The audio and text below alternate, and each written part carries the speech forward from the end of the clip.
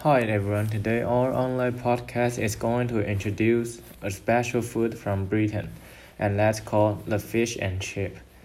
Classic fish and chips are a British institution and a national dish that everyone can't help but love. You can buy them from one of the thousands of fish and chip shops all over the country, including the world famous Henry's Ramsden's, or you can make them at home.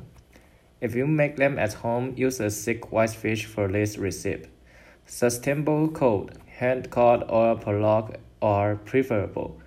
The fillets are dipped in a flour batter that includes both dark beer and sparkling water, and the combination ensures a light, crispy fried fish. The chips are simply freshly cut fried potatoes. Use one pot to fry the chips, then the fish, then the fish and the chip again to ensure both fish and chips are ready to eat at the same time. Serve with a pinch and bring the pot home. And the next part is the history about the fish and chip. The tradition in the UK of fish battered and fried in oil may have come from Western Sephardic Jewish immigrants from Holland. Originating in Spain and Portugal and settling in England as early as the 16th century, they would have prepared fried fish in a manner similar to pescado frito, which is coated in flour and fried in oil. Then the exact location of the first fish chip shop is unclear.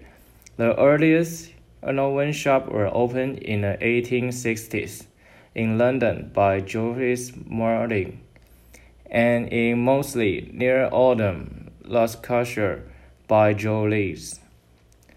However, fried fish as well as chip had existed independently for at least 50 years, so the possibility that had been combined at an earlier time cannot be ruled out.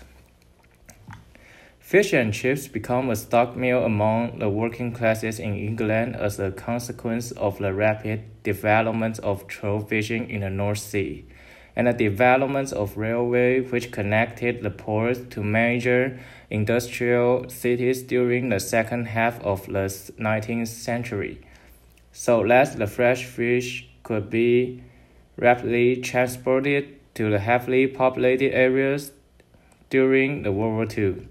Fish and chips, a staple of the working class, remain one of the few foods in the United Kingdom not subject to rationing. Prime Minister Winston Churchill referred to the combination of fish and chips as the good companions. The British fish and chips were originally served in a wrapping of a newspaper, but this practice has now largely ceased, with plain paper, cardboard, or plastic being used instead.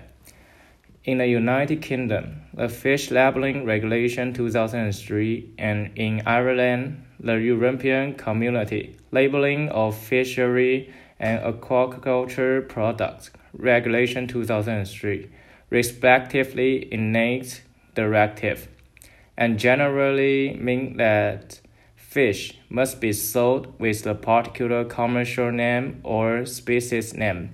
So, for example, cod and chips now appears on menus rather than the more vague fish and chips in the United Kingdom. Food Standard Agency guidance exclude caterers from this, but several local trading standard authorities and others do say it cannot be sold merely as fish and chips. And the next part is about some tips and questions for fish and chips. The tips 1. When making this classic version, be sure to use the freshest caught pollock or head caught that you can find for the best results. Frozen fish is also fine, but make sure it is thoroughly defrosted and dry with paper towels first. Tips 2. Prepare the batter and only dip the fish at the last moment before plunging into hot oil to fry. This way, you will always have a light and crisp snap to the batter. The tip 3. Use a floury potato for the chips. The best varieties are King Edward's Mary's Piper, Saint Rosette, and Yukon Gold. After you know the tips, that mean you can easily make some delicious fish at home. And then we are going to answer some questions that might annoy you when you are making fish and chips. The question 1. Why is simmering the potatoes important?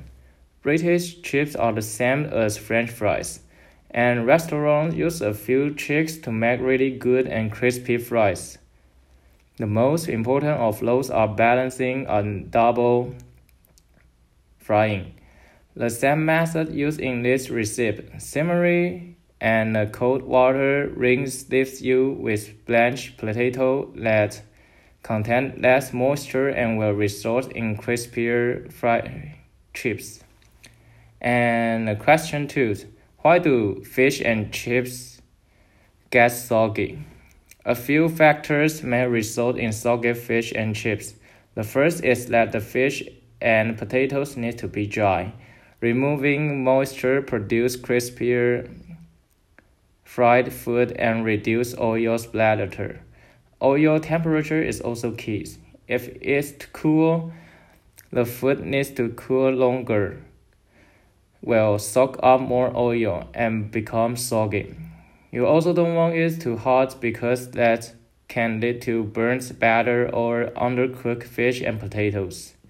When deep frying in a pan, use a thermometer to monitor and maintain the oil temperature. Avoid overcrowding the pan, which will lower the temperature as well. And that's all for today's podcast. Wish you have a nice day and thank you for your listening.